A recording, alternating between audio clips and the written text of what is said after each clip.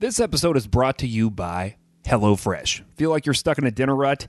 HelloFresh gets you fresh, pre-measured ingredients with mouth-watering seasonal recipes, and they show up at your door. You can skip all the grocery store shopping. I mean, this week, already putting off grocery store shopping to my own detriment, right? Nothing in the fridge, and it's because I don't want the hassle, and this helps you skip it, right? All those trips to the grocery store, get them out of here. Count on HelloFresh to make home cooking easy, fun, and affordable. And you can now enjoy cooking and get dinner on the table in like 30 minutes. 30 minutes or less, right? It's like the new Domino's.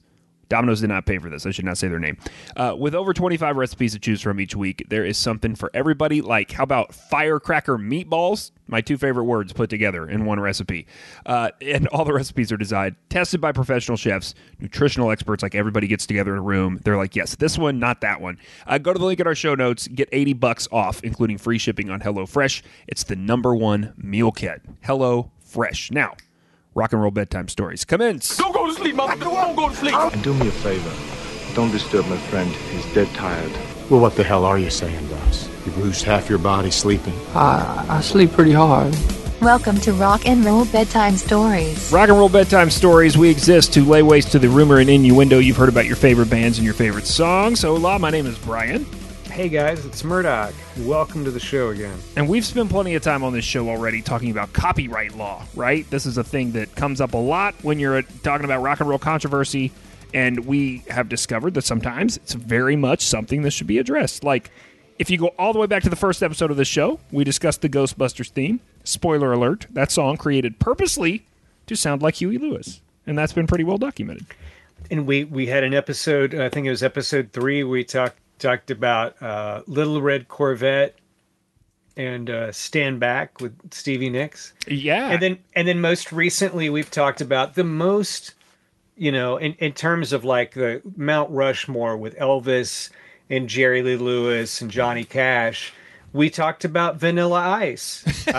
And when he was having a Roni, having some problems with some people, some legal problems. Oh, man. You can listen to that episode. It just went up. And thanks, by the way, for everybody listening. Yeah, and thank you for the great listener mail about that episode, too, which we'll get to on a bonus episode soon. But, okay, so sometimes, though, you can find yourself on the opposite end of this spectrum, and you can end up in the territory of what, like, I would almost refer to as patent trolling.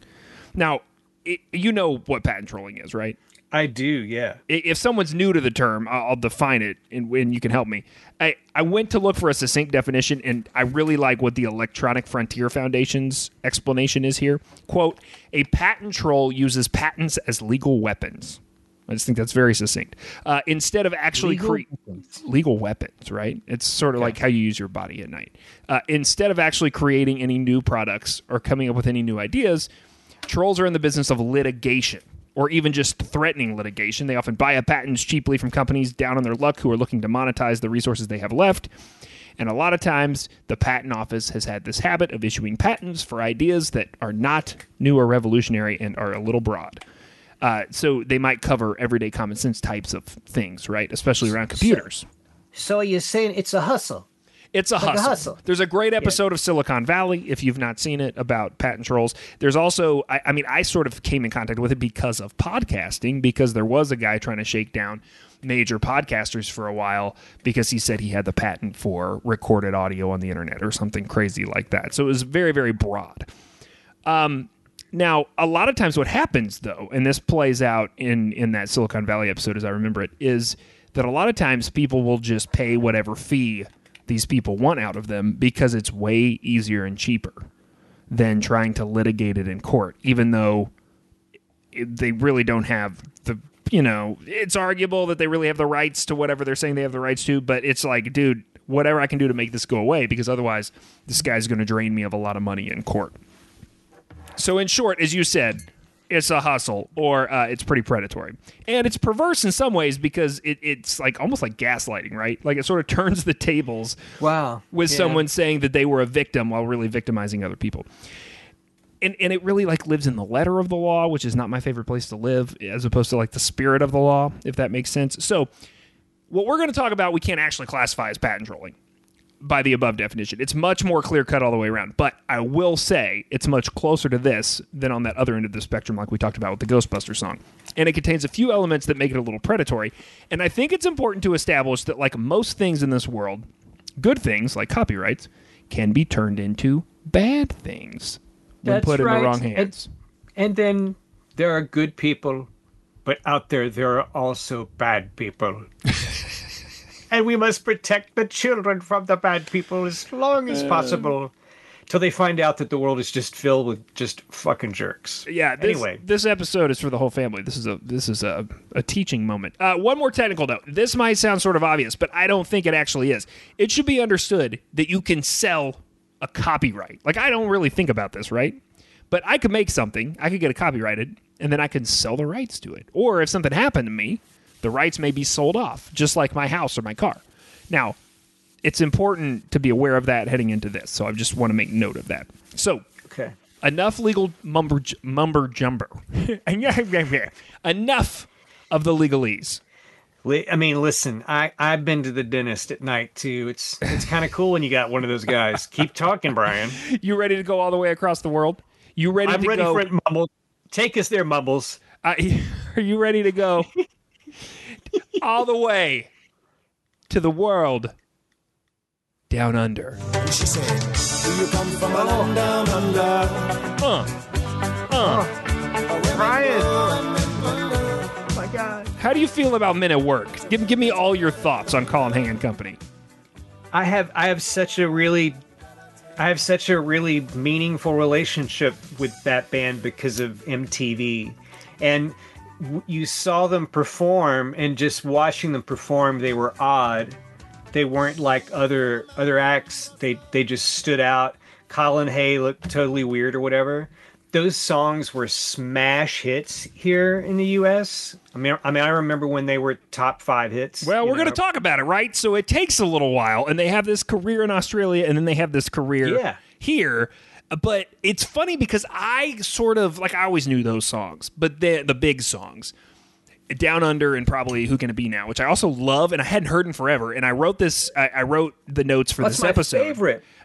It's not my favorite. I'll tell you what my favorite is, but I do like it. And I used to love to play it on the radio. And I hadn't heard it in years, and I wrote up most of these notes. I did the research, and then like yesterday, I was in a gas station, and I walk in the gas station, and I just hear like, right under the freezer noise, you hear, "Who can it be now?"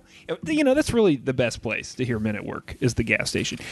So, because it's a place for men at work. So anyway, I bring this up to say that part of I got deeper into Colin Hay's discography and Men at Work in general due to something that I'm pretty sure you missed entirely, which is the sitcom Scrubs.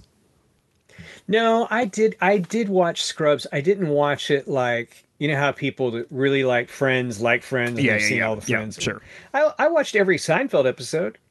But I did enjoy Scrubs, but I didn't just make it. I didn't have appointment watching. Yeah, sure. Right. Early in the series, I think it was in the first season, maybe it was in the second, there was an ongoing gag for a few episodes where Colin Hay was like a corpse that would show up and pop out of things and play songs. I may be slightly misremembering the gag, but he is featured because, and you remember that, like, we kind of forget about this, but if we want to just really time capsule like 2003 to 6 or whatever that period was, that period where we were letting Zach Braff soundtrack our lives. Like, do you remember this? Like, Zach Braff was the guy who was like the trendy indie rock guy. Oh, and Garden State has a particular vibe, soft spot in my life just because of when I watched it when I met my wife. So there was Garden State, and that soundtrack, of course, was a big thing, right? Everybody had that soundtrack, and there was the whole thing with the Shins, and the Shins were in the movie, and then Zach Braff became this curator, and he did it through Scrubs, and he did it through his movies. There was another movie that I had the soundtrack for forever that was not a good movie. I think it was called The Last Kiss or something, but it also had a pretty good soundtrack. And he was breaking guys. There were guys that were basically getting careers, and he sort of reinvigorated Colin Hay to a certain degree. That's the reason I bring him up here, because he was using Colin Hay's music in a lot of stuff, and there was at some point I came across an acoustic record that was basically like Colin Hay and an acoustic guitar doing all the Men at Work songs. This is not in the notes, this is me rambling about my favorite Men at Work song, which is Overkill. Do you know that song? Oh, yeah. That absolutely. Song's great. That song's great. Anyway, we should get back on track, which is 1978. Ron Streicher and Colin Hay start playing music around Melbourne as an acoustic duo. And fun note, also not in my notes, but I do understand from reading things, Colin Hay is actually not Australian. This is the same deal. I don't think it happened the same way as it did with AC/DC. As we talked about, the Young Brothers actually came over because they saw a commercial on TV that said, hey, you should come to Australia. Maybe this is how it happened for Colin Hay, too, because Colin Hay is Scottish, and he comes over to Australia. Quickly, they decide to flesh out a full band, and they add several guys, and one of them is going to become important to our story. He's this multi-instrumentalist named Greg Ham, and he refuses to be in the band at first because he's finishing up a music degree, and I don't know if he just thought he was too serious to be in a pop band, but by 79... he's in, and the guys need a name to put on a blackboard outside of a hotel where they've gotten a gig. So they've got a gig, they don't have a name for the band, and they quickly decide, we'll call ourselves Men at Work. And they're basically like a pub band, right? So they self-finance a single. The A side is a song called Key Punch Operator. We've been talking a lot about B-sides of singles recently, and what happens when people flip on the B-side. But the B-side is a song called Down Under. And they start to get a lot of cred in their town, in Melbourne. They're unsigned, true definition of an indie band, but they start to develop this reputation, and they become pretty highly paid for being unsigned. Early in 81, Men at Work signed with CBS Records, and the first single in Australia is actually Who Can It Be Now? It goes to number 2 in Australia, and it stays on the chart for 6 months. The next single, they rework that song that started their career on the B-side of the independent single they released, Down Under. And it goes number 1 for 6 weeks. Now, this is all just in Australia, right? So you said MTV is like sort of why you have a relationship with them. We're getting there. Yeah, and when you own Australia, man, you own Australia. There was Kiss sold so many records in Australia, it was obscene. And another band that's an interesting example is Kings of Leon. Oh. And so when you look at the sales figures of the amount of records they've sold in Australia versus the total population in Australia, it becomes a significant percentage of the population has that record. Like, yeah, it's interesting how that, I don't know if radio still supports it so much that the bands that really make it, you know. I mean, now people don't buy music, but they probably, there's the people that still buy music are probably still the same way. So, well, and there are a couple things working in Australia's favor. One of them is that radio station that does and they've really taken on a life across the world through a feature that they do called Like a Version. If you've ever seen Like a Version, that actually comes out of Triple J, and that's an Australian entity. Triple J is an Australian entity. I thought that was from the UK. Man, I watched that. The dude that does Rally Round the Family with a Pocket Full of Shells, that does the Rage Against the Machine cover is crazy. I mean, there's so many, man. There's so many, and a lot of those are Australian artists. So if you dive into that now, just to make it clear, Like a Version is a weekly segment on an Australian youth radio station called Triple J, and it's Australian artists and some international artists, but they get to play 2 songs live in the studio, and one of them is their song, and then one of them is a cover. So it gets a little confused because there's Stereo Gum was doing something sort of similar for a while.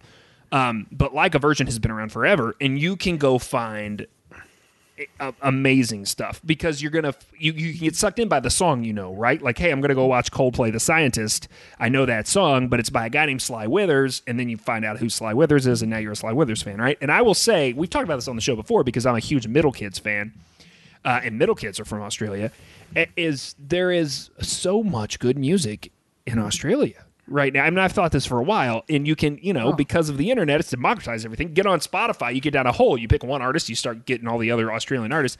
And Australian hip-hop, which I bring up a lot, doesn't sound like American hip-hop, and it doesn't really sound like British hip-hop. It's still very, like, full band pop music based, and I really like a lot of Australian hip-hop.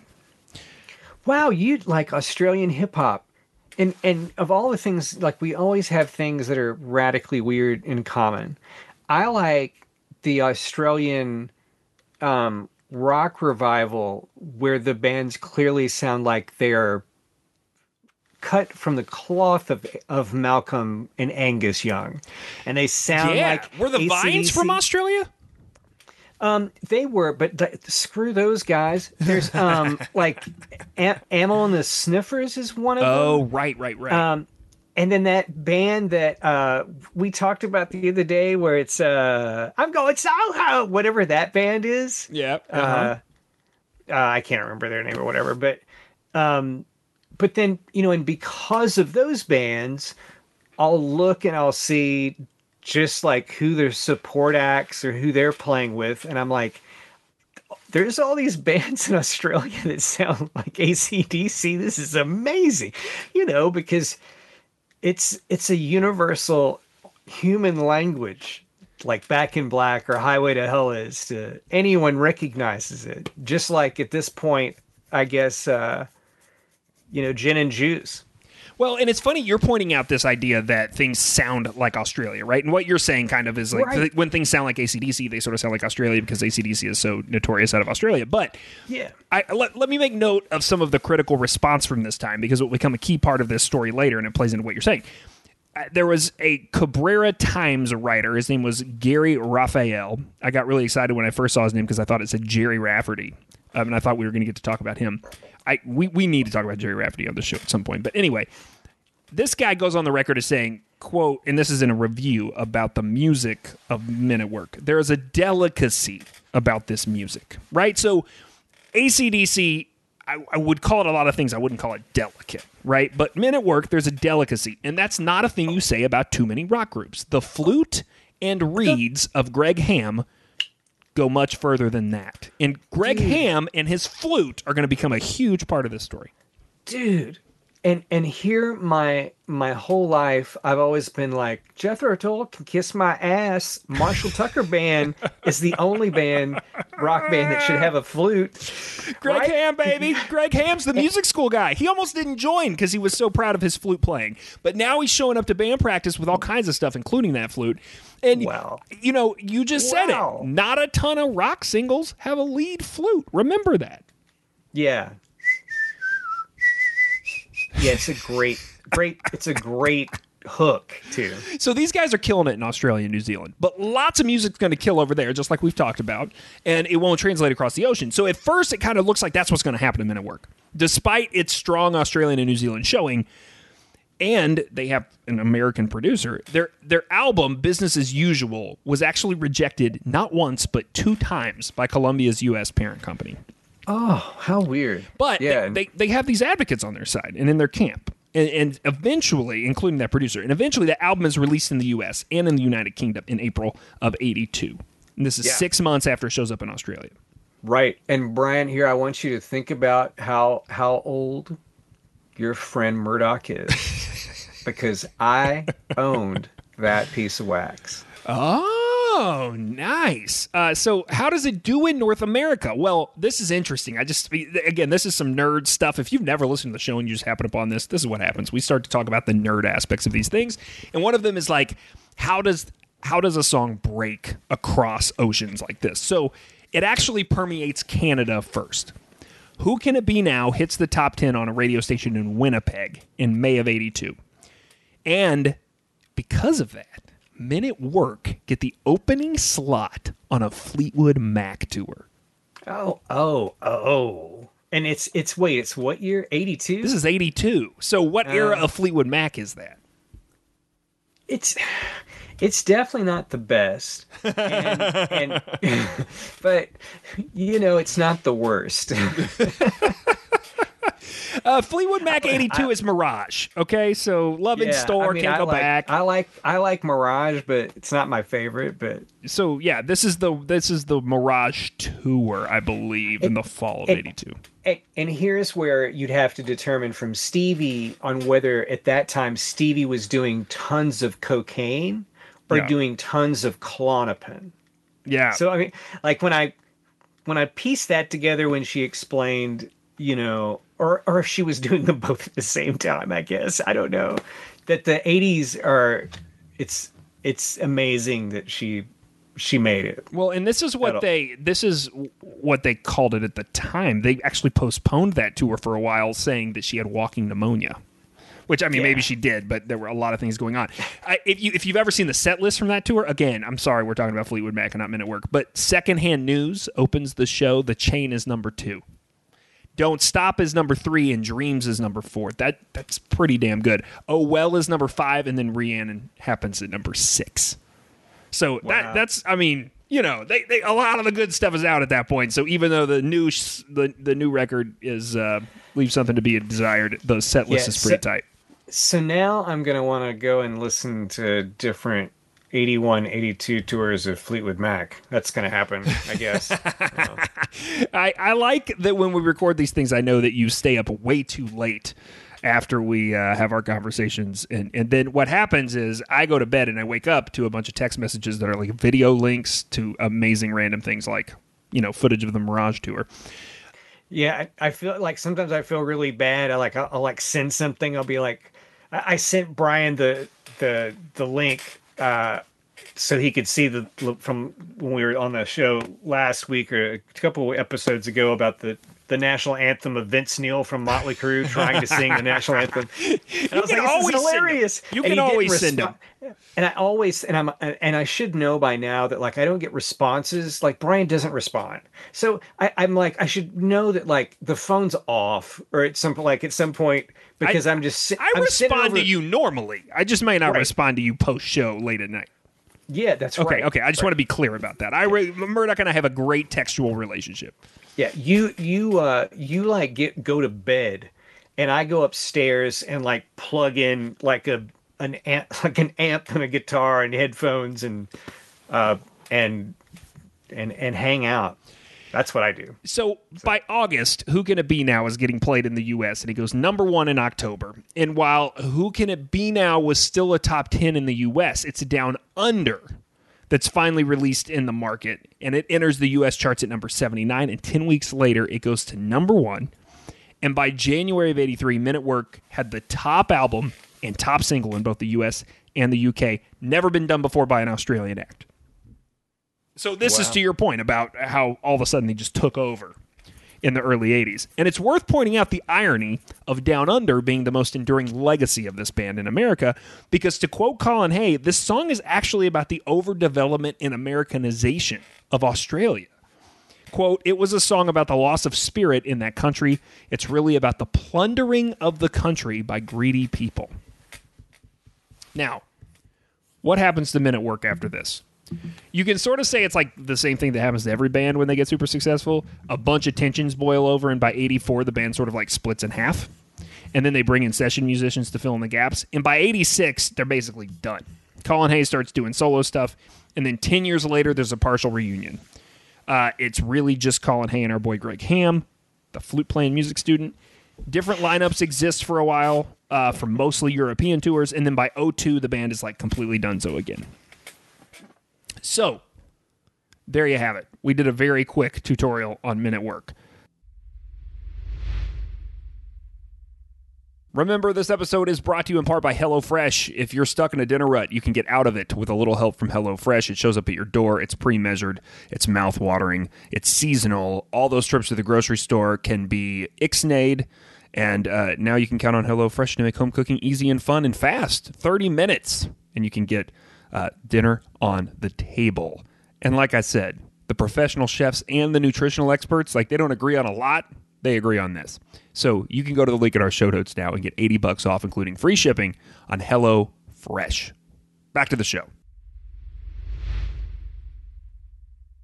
Let's leave those guys for a moment and turn our attention to somewhere you probably wouldn't anticipate. Are we going to talk about Bobby Brown? Bobby Brown, king of R&B, Bobby Brown? We're not going to talk about Bobby Brown, but do you know what a kookaburra is?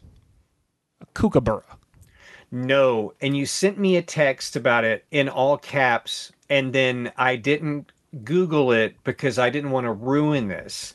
And I thought we were going to do an episode about it. Whatever it is. We kind of are. We kind of are. Kookaburras are terrestrial tree kingfishers. They're birds. Okay, so wait, they're birds. They're native to Australia, and they're typically about 1 foot to 1.5 foot long, and they get their name for the noise they make. Interesting fact about this bird. Actually, very pop culturally important. And this is partly because the noise they make is sort of freaky. It sounds like a human laugh. This is what a kookaburra sounds like.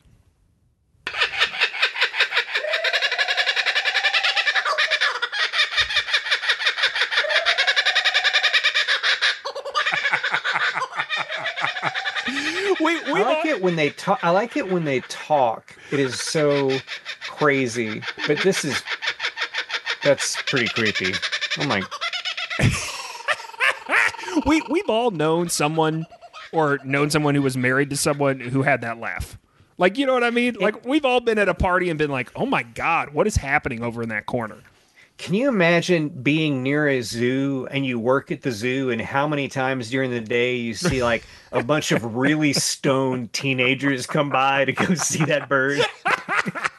Okay, so because it's so distinctive, look at these guys. It gets used for all sorts of stuff in filmmaking and television productions, all right? And they use it on a bunch of Disney theme park rides, and they use it, this is true. They use it very like, I wouldn't say not responsibly, but like they don't use it geographically correctly. Like, because it's so distinctive and because people just go like, ooh, jungle or whatever, like when you hear that mixed in with a bunch of, ethereal noises, they just use it for like the rides that are in every country with a jungle, even though it's really only in a couple of countries like Guinea and Australia. So there you go. That's all you're going to get about animal science today. So here's the other thing though. It's also in several video games, including Battletoads. This is I don't remember where this sound effect was in Battletoads. It's in World of Warcraft. Here's movies that it's in. Wizard of Oz from 1939. Treasure of Sierra Madre, 1948. Swiss Family Robinson, 1960. The 1962 version of Cape Fear. And The Lost World Jurassic Park. It can even be heard at the beginning of Raiders of the Lost Ark in the jungle scene. So, wow. A kookaburra, you may not know the name. You definitely know the sound. For our purposes, we want to go all the way back before those movies. We want to go to 1932 for one of the earliest pop cultural incorporations of the kookaburra. And of this show, for sure, maybe. Yeah. How early have we... I don't know. We haven't got a lot earlier than 1932. So, yeah, it all starts with a teacher. Most good stories do. Her name, Marion Librarian. No, I'm kidding. And that's Marion Barry. The cocaine mayor of D.C. Okay. Marion Sinclair, born in 1896, spent most of her life professionally as a teacher and a welfare worker, a public servant. But she was always writing poems and composing music, and I assume she sounded like this, which is stereotypical in a weird way, and I don't know if that's good or bad. In 1920... I don't either, man. I don't know what's happening. 1920, Toorak College, actually a high school. Because it's weird. Some countries call their high schools colleges, and I get super confused when I read, like, Ireland does that, I think. Anyway, thanks, Sally Rooney. In Australia, this school recruits her to teach music and drama, and she has a long career there, during which, in 1934, she enters a songwriting contest that was looking for a traditional Australian round. Do you know what a round is? Yeah. Explain it. I was trying to think of like a song so I could give you the Michael Roy Bodashore. Yeah, those classic ones. I was trying to think of one that's in popular culture that people don't think about. You don't think Michael Roy Bodashore is in popular culture? What's wrong with you, man? No, man. I think that's, she'll be coming around the mountain when she comes. There you go. That's around. That's around. Yeah, that's right. Is it? Probably. Here we go. I know rounds from church, man. Church music. Not the last time we're going to talk about church music today. But you do learn when you get indoctrinated into church music, you learn some of these older traditions that have faded away, where if you were born in the 80s or 70s, you didn't necessarily you wouldn't have like caught them through pop culture. You would catch them through some sort of traditional practice. And so church is where a lot of people caught them. So anyway, they I guess in 32, it was the hot thing. You drank and then you like made a round. Anyway, she enters the songwriting contest, traditional Australian round, and she writes this tune. And she writes a tune about a bird that is native to her home in Australia. She writes a song called Kookaburra Sits in an Old Gum Tree. That was the recorded title. Does this ring a bell at all? No, are we going to get to hear it? Oh, yeah. Okay, I'm super excited. I think you'll know it. I think you'll know it. It's one of those things where you don't know that title, but you'll sort of feel it and recognize it, I think. Okay, it wins this contest. It's printed in a leaflet entitled 3 Rounds by Marion Sinclair, and it was sung late that year at the first Pan-Pacific Jamboree, which I'm sure was awesome. Can I summarize real quick? So she basically won like the American Idol Down Under contest in 1932. 1932. Right? I think that's fair. Right. I wanted to put in perspective for people that are like, what's going on with the Jubilee? So there you go. There was like, she blew up very fast. How's that? She blew up, sort of, yes. She has, like, the song blows up. There are actual people from across the world at this thing, and they hear it, and they like it, and they take it with them, and it achieves worldwide popularity and gets translated in a bunch of languages. And like I said, I think you've probably heard it. It just gets stuck into that wider canon of kids' music with things like Pop Goes the Weasel and He's Got the Whole World in His Hands, right? So This is Kookaburra Sits in the Old Gum Tree. Kookaburra sits on the old gum tree, merry, merry king of the bush is he. Laugh, Kookaburra, laugh, Kookaburra, gay your life must be. Does that ring a bell at all? No, it's totally new. Oh, okay. Well, there you go. Kookaburra sits in an old gum tree. And, of course, it's a round, so it just repeats over and over. So that's very funny. I was like, Brian, you're cutting off it's just the same thing. It's just the same thing over and over. So she gets a little bit of money for reproductions of this, but she never, makes a ton of cash. And is never really sort of successful even as a poet or a composer. She has output. None of it really takes off. She's a public servant her whole life. She dies in 1988. And here's where you need to tune back in if you've just totally tuned off, because we've been listening to Kookaburra Sits in an Old Gum Tree, and you're like, why have you been talking about all these random things in Australia and Triple J? And okay, so before her death in 1987, she gives the copyright and the ownership of her private records to the Libraries Board of South Australia, which is thoughtful, right? So she's written this thing, and this is the one big thing she does, right, that has notoriety. She writes this one children's song. And so she gives all her stuff and her journals or whatever, I'm sure, and she says, hey, this goes to the libraries. Now, I'm a little unclear as to why what happens next happens. I don't know if there's just like jerks at the Australian Libraries Commission or if something legally happened. I don't know. But the South Australian Public Trustee that handles her estate decides to sell the copyright. And they sell the rights to Kookaburra Sits in an Old Gum Tree that has been popular to preschool students across the world, to Larrikin Music Publishing. And I believe there's $10,000 involved. I don't know if it goes to the Libraries Board to clear their claim of ownership, or if there's some sort of payment that goes to them in addition to clear their rights. But anyway, it goes to Larrikin Music Publishing in the end of the 80s. Or actually maybe very early 90s. She dies in 88. So at this point, you're like, why are we talking about Australian kids' music? And how does this relate to Men at Work? And where do these paths converge? Weirdly, they do converge, and they converge on a TV quiz show. Have you ever heard of Spicks and Specks? That's a new one to me. I don't know. Okay, this is a thing where if you and I were Australian, mate, we would probably be big Spicks and Specks fans, because it is an Australian music-themed comedy television quiz show. So we basically said all of my favorite things: quiz show, comedy, music. It aired from 2005 to 2011. It's rebooted in 2014. and I don't think it does well. And then it just got rebooted again in 2021. It's about to launch, I think, with its original hosts from 2005. And what's the name again, so we all know the name of it? Spix and Specs. I'm sure you can find clips on the tube. Okay. All right. So now we're in 2007. Do you remember I told you 2002 Men at Work is kablooey again? And this is right around the time where Scrubs starts to take off, and Zach Braff is probably reinvigorating Colin Hay a little bit, so things are okay. And one night on this show, a question pops up, specifically about Down Under. And this is the question. Which Australian nursery rhyme is the flute part in Down Under based on? Now, let me play you the isolated audio. Dude, I am isolated track super fan ready for this. Okay, here we go. All right. I can listen to Mary Clayton sing Gimme Shelter over and over again by herself. This is a recording of just the flute and the synthesizer from Down Under. And the synth? All right. Yep.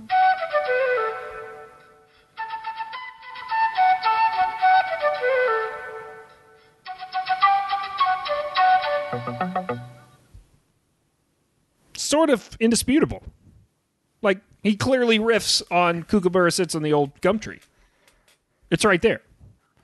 But keep in mind, this song has been out for 27 years at the time of this quiz show. Or 20, well, it's written in the late 70s and it gets popular in 83, so 24 years. And this quiz show, whoever's some young punk writing questions on this quiz show, probably a guy very much like me or you. This sounds like something we would come up with. Right? Especially in our 20s, where they'd be like, here, write some interesting trivia for the radio morning show. And we'd be like, ew, let's talk about the Australian folk song that is incorporated inside Down Under. It's like Colin Hay doesn't even realize that's happened. So this literally is how this goes down. Imagine the guys at Larrikin Music get a phone call. And they launch a lawsuit in 2009, nearly 30 years after this song's a massive hit. So let's talk about that for a second. The fear that you can create something, be very successful, and decades later, almost 3 decades later, someone can show up on your doorstep and allege that you have ripped them off, even though that person didn't have any rights to the composition at the time when it was released and made profitable. Oh, gosh, that's so weird to think about. It's terrifying. It's terrifying. But that's what happens. And there are years of legal battles. Larrikin asks for something crazy, like 60% of the song. They end up getting 5% going forward and back to 2002. So this is, I think by the time it settles, it's 2012. So they get 10 years backwards, 5%, and then everything going forward, or 5% going forward. It ends up being like $100,000 that they have to pay. But Colin Hay spends, remember when I said that these patent trolls just get bought off? They'll say like, oh, we'll make this go away for a licensing fee where you pay us X amount of money for a certain amount of time. And people just do it. And it's because Colin Hay fought this in court, $4 million in court costs. Wow. Oh my gosh. Can you imagine deciding to take the step that you're just gonna just spend all of it, pour money down the toilet, and then probably borrow money for the legal cost. And there's major collateral damage. Okay, so besides the money, Greg Ham, who played the flute part, he's like really upset about this. I mean, he feels like this has ruined his reputation. Listen, he was one of 3 flute players in rock and roll. Yeah. And now you didn't even know he was on the song. You just thought of Jethro Tull when I said flute and music, right? I can't believe that I've listened to and felt more connected to Men at Work than either one of those 2 bands. And I never even put it together that the hook that I'm listening to is a flute. And listen, this is what broke Greg Ham's heart. You broke Greg Ham's heart. He ends up dying of a heart attack in April of 2012 as this thing comes to a close. Colin is on record as saying, quote, "The case was horrible in every way possible." So how did this happen? Colin's talked publicly about it quite a bit. We'll actually hear him talk about it in a little bit. We never actually argued the point that there were, in fact, 2 bars of Kookaburra in the song Down Under, says Colin. But how that happened is interesting because Greg never knew what that melody was. People find that odd, but it's the truth. We were a jam band for a couple of years, and by the time you go into the studio and that melody appears in Down Under, it's just kind of subsumed within the framework. And that makes total sense to me. Like, as a guy who's riffed around and played with bands, you're messing around, you figure out a song, you find this recognizable nursery rhyme melody that you incorporate, and it becomes like a bit of an homage, and then you sort of forget about it. Plus, one thing we haven't talked about, Mark, and I don't think we've ever talked about this on the show, but it's a great time to talk about it. Okay. Again, nerd alert, is public domain. Ugh. You understand public domain? Yeah, it's if the copyright it's out of date, so that everyone has free use of it. Yeah, I weirdly remember learning about this also at a very young age through church. The hymn book. Oh, yeah. Most of those songs you're singing on Sunday morning, they have 2 words listed under the title, right? It's like... And I knew you could make copies of that. Yep. And there's other stuff you couldn't make copies of other music. Uh-huh. And that's, I think, my first experience with understanding... seeing I'll Fly Away or whatever. Dude, exactly. So the public domain consists of all the creative work to which no exclusive intellectual property rights apply. Now, there may not be any of those rights because of a few things. They may have expired, they may have been forfeited, they may have been expressly waived, or they may be inapplicable. Now, examples. The works of William Shakespeare, the works of Ludwig van Beethoven, the works of Leonardo da Vinci, they're all public domain right now by virtue of either they were created before copyright existed or by the fact that their copyright term has expired. They can all also vary by country, but in the United States, items excluded from copyright include, this is so interesting, the formula of Newtonian physics can't be copyrighted, and cooking recipes, which is interesting. And I'd never thought about it, but it's also why there's blog culture around when I want to get a frickin' recipe for a gazpacho, I have to read about a guy's trip to the apple orchard and the 4 women he banged in college. Like, it's unbelievable, the crap that you have to read to find a stupid recipe. Maybe they should copyright them. I've got a great idea, and I don't care that I'm telling everybody listening. So someone needs to get on this idea because everybody can be a publisher on the internet. Start a website that's a food blog that has recipes. No stories. But at the beginning, if you do tell stories, the story is like, the first time I heard Foreigner's Cold as Ice, yes! I was at my middle school's dance. Are you calling for a Rock and Roll Bedtime Stories recipe book? Because I'm into this idea, man. If there's one thing I like to do next to podcasting, it's cooking. We could combine these things very quickly. Oh, that's true. We could. And I feel like we need to cut this out of the show. All computer software created before 1974, also public domain. Very interesting. I remember at one point a few years back, I realized that people were crowdsourcing audiobook and Kindle versions of older novels. Like you could just go into the Kindle store or on the Apple podcasting app, and you could just find people reading. So it's like I just turned on this mic and just read you a Charles Dickens book or whatever because it's public domain. So that's sort of interesting. I bring this up because a song you learned in your childhood is often not thought of as having a copyright. Like this goes back to my earlier example of Pop Goes the Weasel. I actually looked this up for this example, and I did find out that Pop Goes the Weasel is in the public domain because it is a, quote, recording based on a folkloric or traditional music composition that has fallen out of copyright, and any recording rights to this version have expired. So, if the flute riff that briefly appears in Down Under was this whole episode never would have happened. It would have been fine because that's public domain. And in the wake of this legal ruling, this actually gets brought up, right? The idea that the guys and men at work probably thought this was public domain, or this song should totally be public domain. And it started by, this is a fun twist in this story, it gets brought up by the guy who was the founder of Larrikin Music. Now, Larrikin Music is the group that sued Men at Work. But here's the background you need. Larrikin Music was actually started by a dude named Warren Fahey. And he had all these different efforts in the 60s and 70s that were meant to maintain Australian folklore and folk music. And as a part of this, in 1969, he started this famous kind of folk collective group called the Larrikins. But he'd sold Larrikin Music in 1988, incidentally, right around the same time as our girl Marion kicked the bucket. And then it gets sold again in the 90s. Now remember, this is 2007 when this thing happens.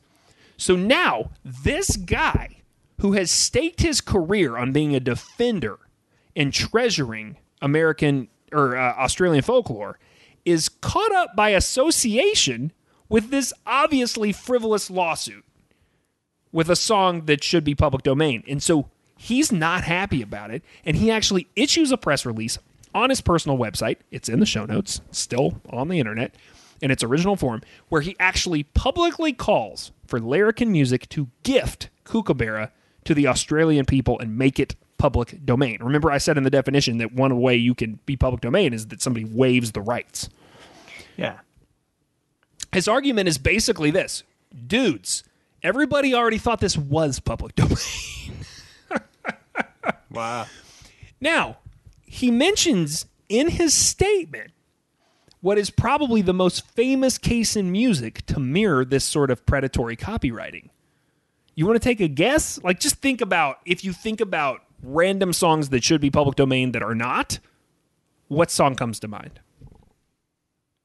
I'll give you a clue. You look like a monkey and you smell like one too. Happy Birthday. That's not in the public domain. But so think about this. It's a good comparison because it was written under similar circumstances. This is actually in Warren Fahey's statement. And he says it was centered on the oral tradition before being taken up by a commercial publisher. Now, have you ever been to a steakhouse on someone's birthday? Have we never gone out for my birthday and you tell the guy, hey, it's Brian's birthday. Can you bring him a free slice of cake? And then they come out and they sing some ridiculous made-up happy birthday song? That's right. That's why. Oh my gosh. It's not because Outback Steakhouse wants their own version of the birthday song. That's not high. They just want your money. Right? They just want to capitalize on Australia in a totally different way. So here's the story on this. It actually has a Louisville connection. So it was composed, Happy Birthday was composed by two American kindergarten teachers in 1893 in Louisville, Kentucky, as Good Morning to All. The original composers never claimed copyright or publishing. Even when it was published as sheet music in 1912, it was never claimed by the composer or the publisher.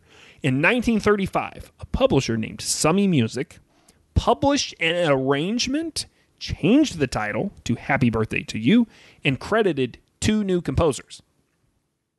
By the time the song had really entered public domain, or it would have entered public domain. In 1990, Warner Chappell Music purchased Summy Music for $15 million and has tried unsuccessfully to enforce its publishing right over and over again. And several law professors in the U.S. have already defended the song as public domain and said any publishing claim is unenforceable. The above reinforces the Kookaburra claim of public domain in Australia. Copyright is a strange beast, and public domain is even stranger. Australian musicians are rightfully angry about this decision. I'm reading this guy's piece again. Because the creation of music is always influenced to some degree by other music. This ruling is seen as a threat to musical creativity and to some extent the Australian spirit of Larrikinism. Interesting side note about Happy Birthday. In 2016, 5 years ago, the courts finally officially declared it public domain. So I always thought it was. How weird. We should never have to hear the Outback Steakhouse birthday song again, in theory. though I think it's probably part of the manual when you start it out back now. Okay, hey, Brian, I got a quick left turn. It's awesome though. So I'm a kid. I'm on some awful redneck, terrible Florida vacation, and we're at some hibachi place, and they come out to sing Happy Birthday, and one of my dad's friends came, and he was drunk as piss. And he was making fun of them singing, and one of them reached down with the spatula and threw a shrimp and hit it right on his, like, in his mouth, on his tongue, on his face. Like, it was a perfect shot. And as a kid, I was like, man, that is amazing. Like, this is the best. That is like the best you can be at your job. Like, there is no better way. Okay. I can't wait to go someplace and be like, no, you're going to sing Happy Birthday. I don't sing the real one. Yeah. I don't want to hear the Cracker Barrel Pancake Happy Days song. I just made that up. I don't know. They don't sing shit for you, Cracker Barrel. So speaking of that, just because you said Happy Days, another quick diversion. We need to talk about this maybe on a bonus episode because we could talk about it for a while. I went to the Pinball Museum in Asheville last week, and it was unbelievable. Have you ever been there? Okay. No, and I need to go because, man, I love pinball. Oh, dude, it's badass. But they have all these vintage pinball machines, and you can play most of them. But one of them they have, and in the little, they literally don't even have like plaques. They have like handwritten notes on each of them where somebody's gone through and said, this one was, this company made it in this year. And so there's one from the 70s, early 70s, and it is clearly a ripoff of Fonzie from Happy Days. Happy Days, yeah. And it looks like him. It looks like Henry Winkler. It looks like other characters from Happy Days, but they call it something just slightly different. And so even in the notes that they left on this pinball machine, they were like, as you can see, there was clearly a copyright issue here. But this sort of stuff happens across the board. That's why, it's people... That's an example of somebody playing the other side of this, right? Where they're clearly ripping something off and cashing in on. I mean, if you saw this thing, you'd be like, cool, Henry Winkler's likeness is on this pinball machine, and it's actually not supposed to be Henry Winkler. The other place besides the hymnal I mentioned, where I think we're dealing with public domain a lot, and we may not think about it, is Christmas songs. CD Baby actually has a forum walking musicians through which Christmas songs they cannot do cover versions of without paying for. Wow, good for CD Baby. I know that nice CD, sure. Dude. CD Baby for the win. If you don't know what CD Baby is right now and you're listening to this, you are not me and Mark because we definitely know what CD Baby is. So I just grabbed a few. The list is super long, right? None of these that I'm about to tell you are in the public domain. None of these. These are all ones that somebody, the hammer is going to put the hammer on you for. Okay. Somebody has the copyright to All I Want for Christmas Is My Two Front Teeth. Do You Hear What I Hear? Mm-hmm. Chestnuts Roasting on an Open Fire, the Christmas song. Yeah. Have Yourself a Merry Little Christmas. Frosty the Snowman. Interesting. Here Comes Santa Claus. Holly Jolly Christmas. Because that's a Burl Ives tune. I think he made Burl Ives, man. Oh, man, my grandfather hated Burl Ives. Really? That's a weird mountain. Why did he hate Burl Ives? We'd be watching the Santa Claus or the Frost. Is it the Frosty thing? Yeah, no, I think it's Frosty that he's on. I think it's Frosty. And I remember I was a kid, so I couldn't have been. I was under 10, and because he died when I was 10, and I remember he was like, a goddamn Burl Ives son of a bitch. It's just one of those things where it's like, it stuck with me because he said all the words, like all the curse words. Are we going to have to do an episode about Burl Ives so we can understand why your uncle hated him so much? Because now I'm just curious. Was he like a communist? Was he, fighting on the wrong side of the war? Like, I need to know what was happening with Burl. I don't know. It's crazy. Man. Okay. Yeah. Let's wrap this up. It's a long and complicated story, and it doesn't have a happy ending. The flute player is dead, and this 5% decision still hangs over the head of Colin Hay. The other guys who are still around, I'm sure, are dealing with it too. So here's where we're going to end. I got a clip from back in 2012, right after this thing settled. It's Colin on stage with his acoustic guitar. and he's explaining the situation and what it means for the future of the band. And he does a nice little walkthrough of the situation here. And you can watch the whole clip. There's like 10 minutes of this in the show notes where he talks this through and then he plays Down Under. But we'll hear his explanation here.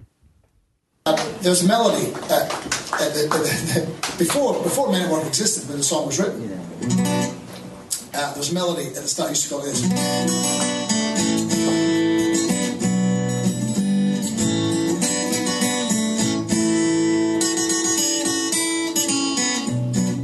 So on. So when we recorded the song and Greg put the flute line at the start, it went like this.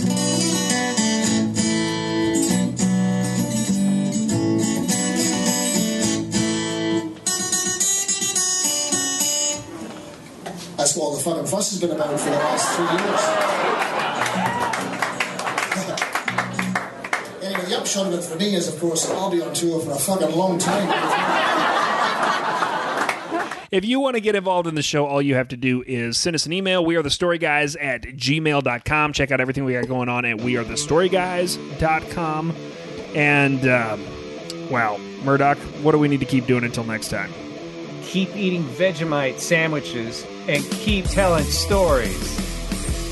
Rock and Roll Bedtime Stories is a Story Guys production. The show is produced and edited by Brian Eichenberger. Get more stories, hear more podcasts, and book the guys for your conference or house party at wearethestoryguys.com. Copyright Boy Have We Got Stories Productions. All rights reserved.